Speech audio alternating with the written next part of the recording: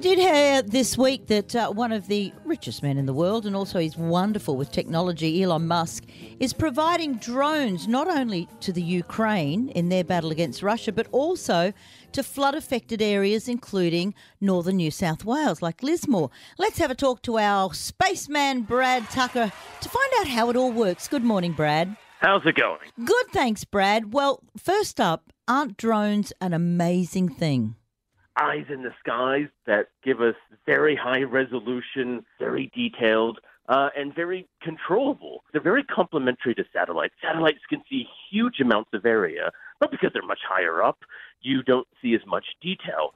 A drone, then, can kind of focus in on a smaller area with high resolution. And what we're finding in lots of different areas now is the combination of using drones and satellites gives us this very amazing picture, especially in things, as you were saying, actually like disasters. I heard, though, Brad, they were also able to deliver internet to places that have been cut off as well. And this is kind of part of the way you would have to get it to work. At some point, you need to get that data transferred and sent back.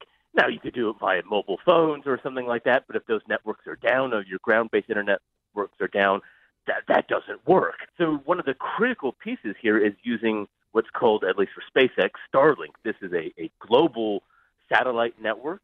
So the idea is instead of having one satellite going around the Earth, you have quite literally thousands of them.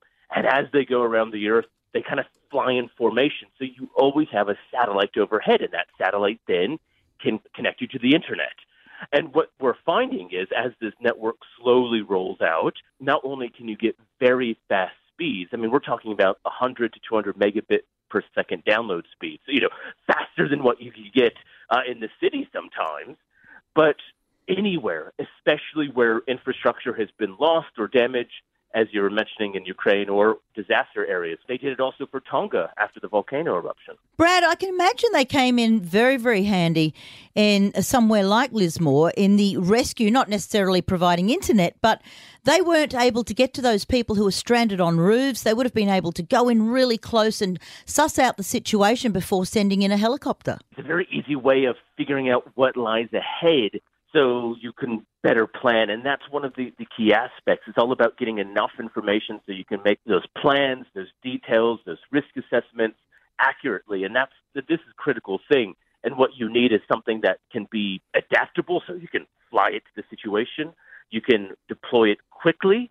So these satellite drones that Elon Musk has sent to the Ukraine, would the Russians be able to shoot them down, or are they way, way up in space? What's happening? In theory, yes, they are flying low in the atmosphere. That's the only way to keep them down. But at the very least, the satellite relayed the data that, again, the drone's using and other things pretty much can't be stopped. Obviously, you have to have something on the ground to receive the data, antenna or something like that. They're very small. They're very portable. So it's unlikely that you could destroy all of them.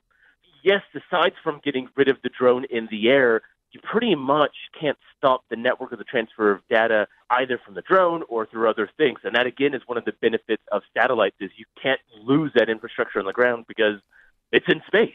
And that has a tremendous benefit in cases like this. Brad Tucker, our spaceman, thank you so much.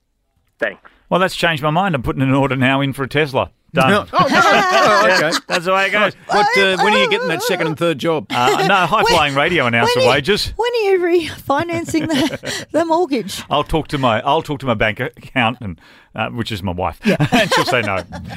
Laurel, Gary and Mark, Classic Hits 4KQ.